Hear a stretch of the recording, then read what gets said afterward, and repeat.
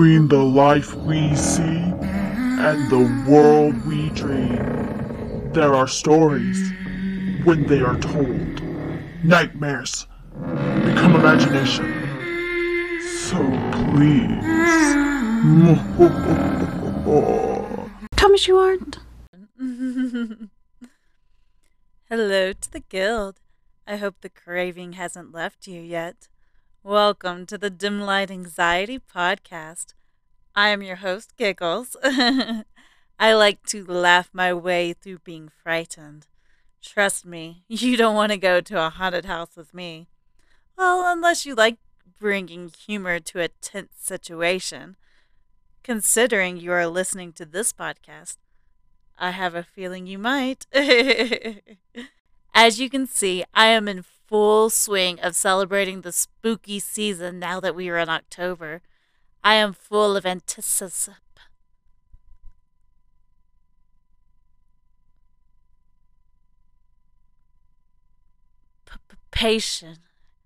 And have every speaker tuned into scary or mystical tale of some sort.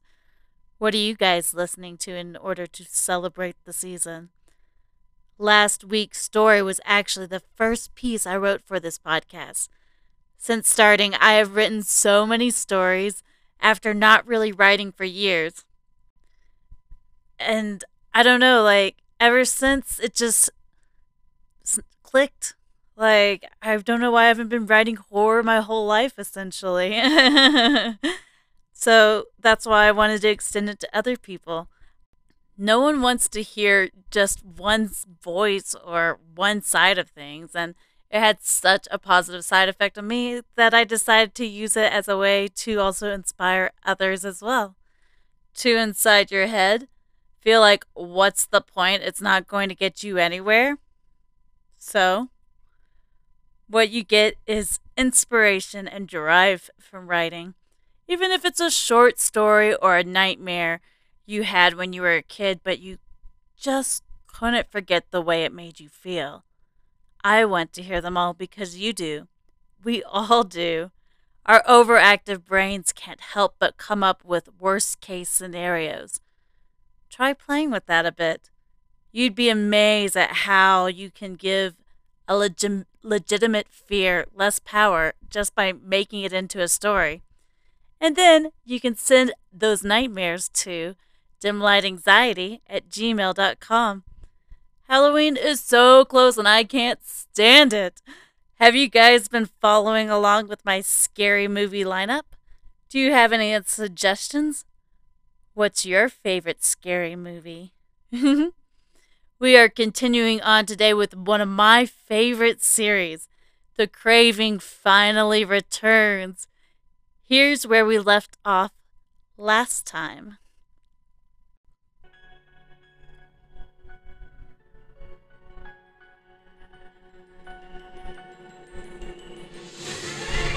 Ugh, fucking hell, I exclaimed in frustration, slamming my fist against the window of the door. I aimlessly walked around, absolutely stumped. All the staircases were locked. It was as if they didn't want anyone descending any further. Are they hiding something? What's the motive? Left with nothing else, I decided to try for the elevator again. The doors were still open, so I stepped back in and pressed the first floor button again. Nothing happened. I pressed it again and again. I was about to break it. Come on, fucking work, I exclaimed, pounding the button with my fist. Suddenly, the speakers let out a small ding. My head perked up, noticing the doors slowly closing. I stepped back, a satisfied smile on my face. The elevator jolted down a bit, but stayed stuck. I looked down, my blood beginning to boil. I instantly lost my balance as the elevator began to drop. I stumbled to the wall, holding the metal bar as the elevator screeched. Everything shook as I descended at full speed until it crashed at the bottom floor. I groaned as I fell to the ground. I looked up at the floor number, but the light had broken. It wasn't hard to guess that I had hit the basement.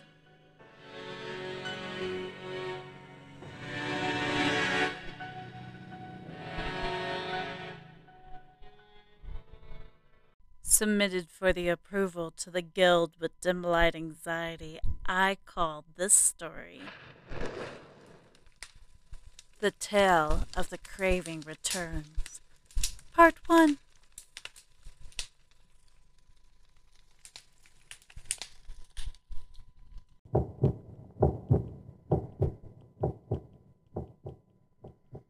Titled Crave 2, Part 2, by the talented Reddit author, username Sugarfruit33. I stood up, dropped the axe, and forced my fingers between the elevator doors. I grunted as I used all my strength to force them open, barely able to get it to even separate by an inch. I let go, taking deep breaths. Then a light bulb lit above my head. I lifted the axe and jammed the blade between the doors. I pushed against the handle, the metal creaking as it separated. I pushed harder, trying to make enough space for my hand to fit through. Suddenly the blade snapped off the wood, clanking to the ground.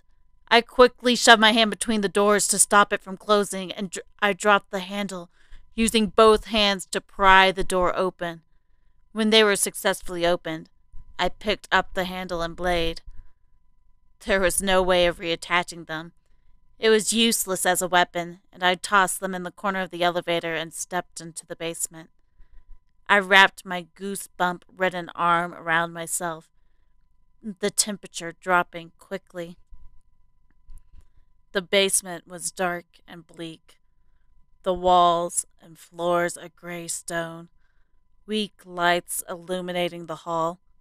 I slowly continued on, my bare feet slapping against the floors. I peered around the corner at the end of the hall. It was vastly empty. Rusted pipes that clanked as heat pumped through them lined the walls. I turned the corner, observing a few different rooms as I walked past. Most of them were unhelpful to me. Things like the janitor's closet or plumbing, rooms that rang with sounds of steam. None of them were a staircase or an elevator. So they were useless. Until I reached the end of the hall and found a room that wasn't like the others. I stopped in front of it as strange sounds caught my ears. There were two big green doors, screw holes where a sign once was. I hesitantly pressed my ear against the door. The sounds were unrecognizable, possibly pumping sounds. What was more concerning was what sounded like human grumbling. Disturbed, I pulled away from the door, looking down at the paint-chipped doorknob. I was too curious, so I reached for it, slowly turning the handle. I opened the door just a crack, peeking inside. It was hard to get a good look, so I continued to open the door further. When it was fully open, my jaw crashed to the ground. I couldn't process what I was seeing. About a dozen people hung from the ceiling, their hands and feet stretched out and tied to hooks. Some of them were presumably doctors, wearing white coats. Others seemed to be patients wearing hospital gowns.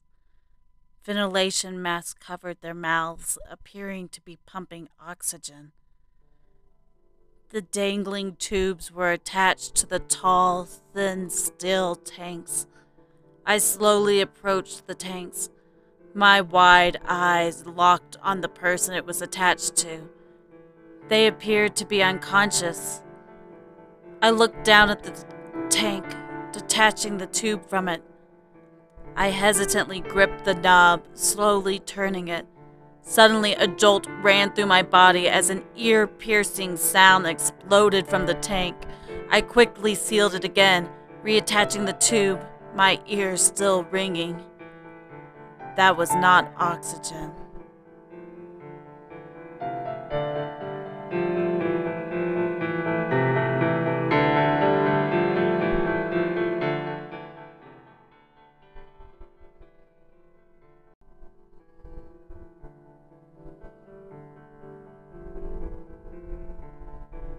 It sounded like a scream.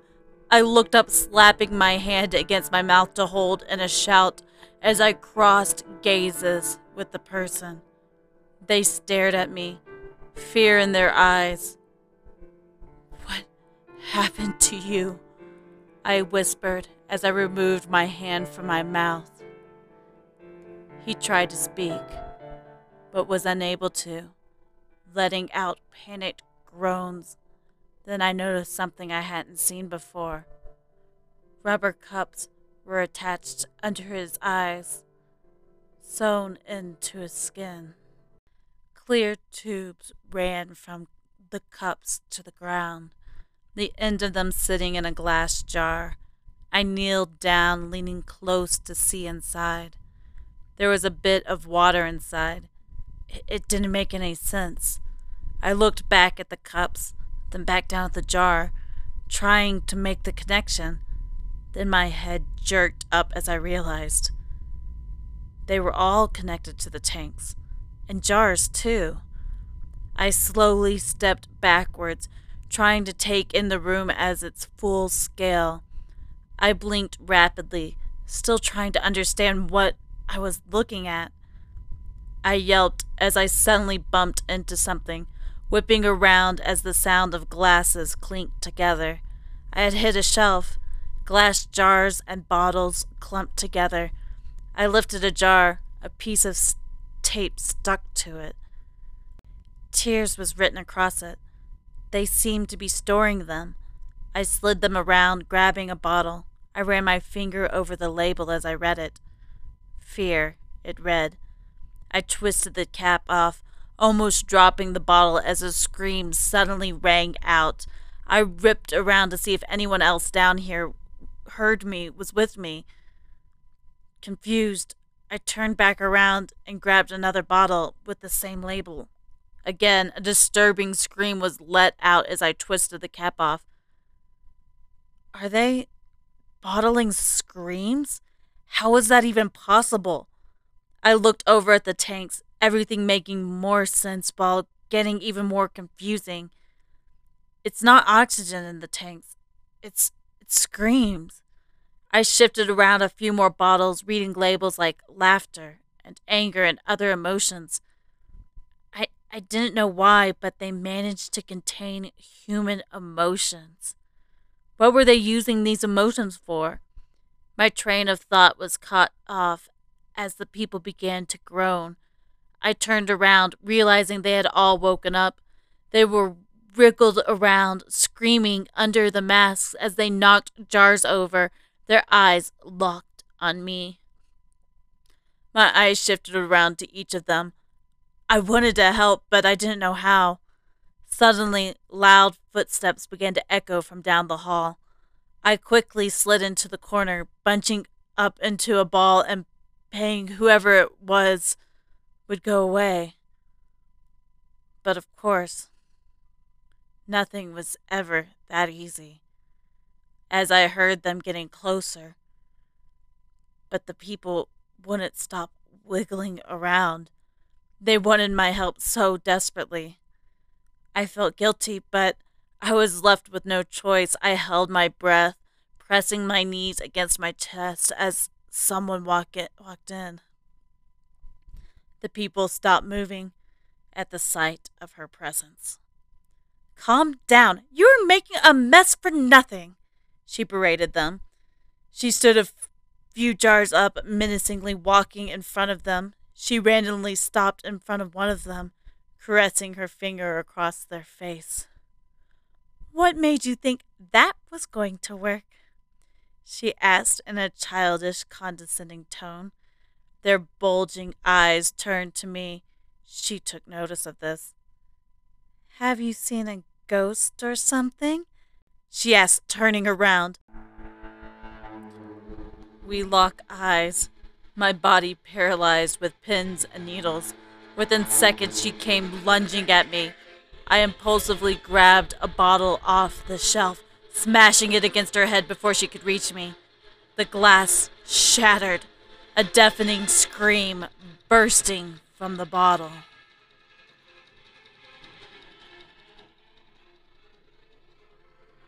She stumbled around, plugging her ears as blood trickled down her forehead. I ran out the door, pushing myself off the wall as I fell into it. I flew down the hall, my heart beat in sync with my pounding footsteps. I hooked around the corner, almost crashing to the ground. I passed the elevator and found the staircase that she had come from. I tugged on the doorknob, on the brink of crying as it was locked. I noticed under the knob was a keyhole. I then realized she probably had keys, and that I'd have to remove them from her corpse when I murdered her. The basement had nothing to defend myself, so I'd have to get creative. I peered around the corner, watching as she limped out of the room, a bottle in her hand. She stood in the middle of the hall, twisting the cap off the bottle. She quickly shoved the neck of the bottle into her mouth, a scream puffing up her cheeks as it rang in her throat. She swallowed the scream, beginning to breathe heavily. Then I realized they're not just storing human emotions, they're consuming them. I observed from behind the wall as she growled with each breath, her skin slowly turning red and her irises glowing. And finally, dark goat-like horns began to erect from her head, stopping as they curled. I felt like I was trapped with an enraged bull. She began storming down the hall, her feet practically about to crack the ground. Unable to hide, I needed to find something to defend myself with. I looked around, filled with hopelessness by the emptiness, until I noticed a hanging pipe, water dripping out of the end. I quickly ran out of her line of sight, latching onto the pipe as I tried to break it off. She came barreling towards me as I pulled harder. When she was too close for comfort, I snapped the pipe off and swung at her. I smashed the side of her head, leaving me shocked as the pipe bounced off her head, the metal vibrating. She stood unharmed. Her head had dented the pipe. It was like hitting a boulder. She yanked the pipe from my grip, swiftly swinging it at my head instead. I tumbled into the wall as my ear rang, blood instantly dripping down my face. My head pounded as I tried to see straight. Before I could even try to stand up, she wrapped her hand around my neck. She had a grip of a gorilla as she lifted me off the ground, about to crunch my throat. I grabbed at her arm as she hung me in the air, bubbling through my teeth.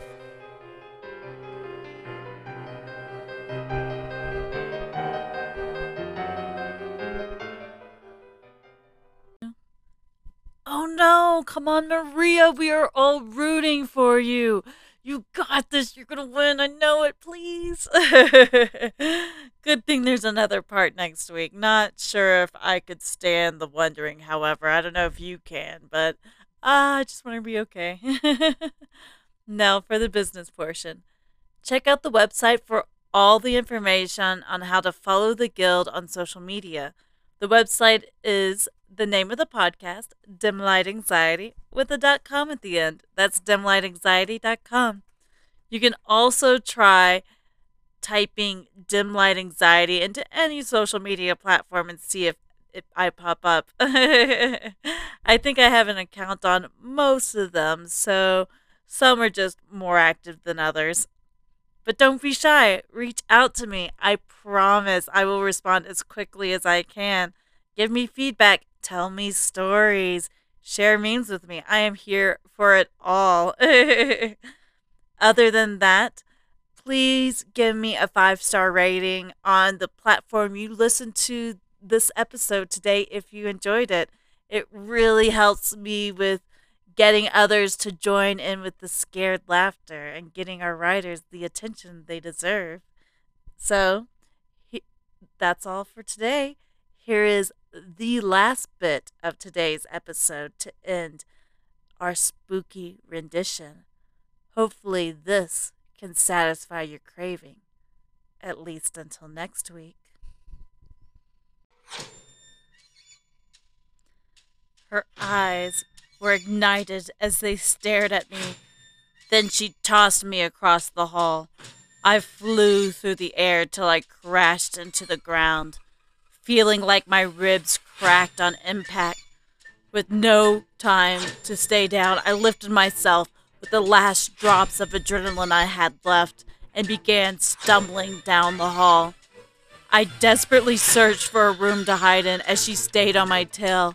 I threw the janitor's closet door open, quickly throwing myself in and slamming the door shut. She immediately began tugging at the doorknob. After I twisted the lock, I stepped backwards, pressing my back against the shelf, knocking over bottles of cleaning supplies. She began hitting the door repeatedly.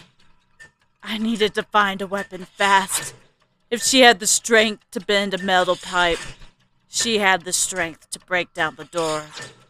I searched the room in a panic, throwing around mops and bottles.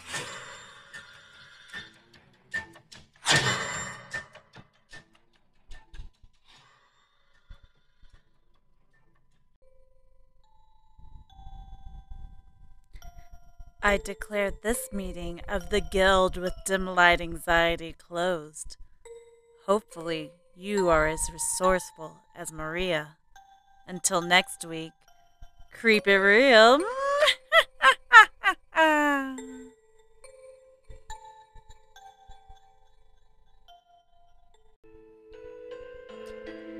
This podcast does not condone any physical harm on yourself or others.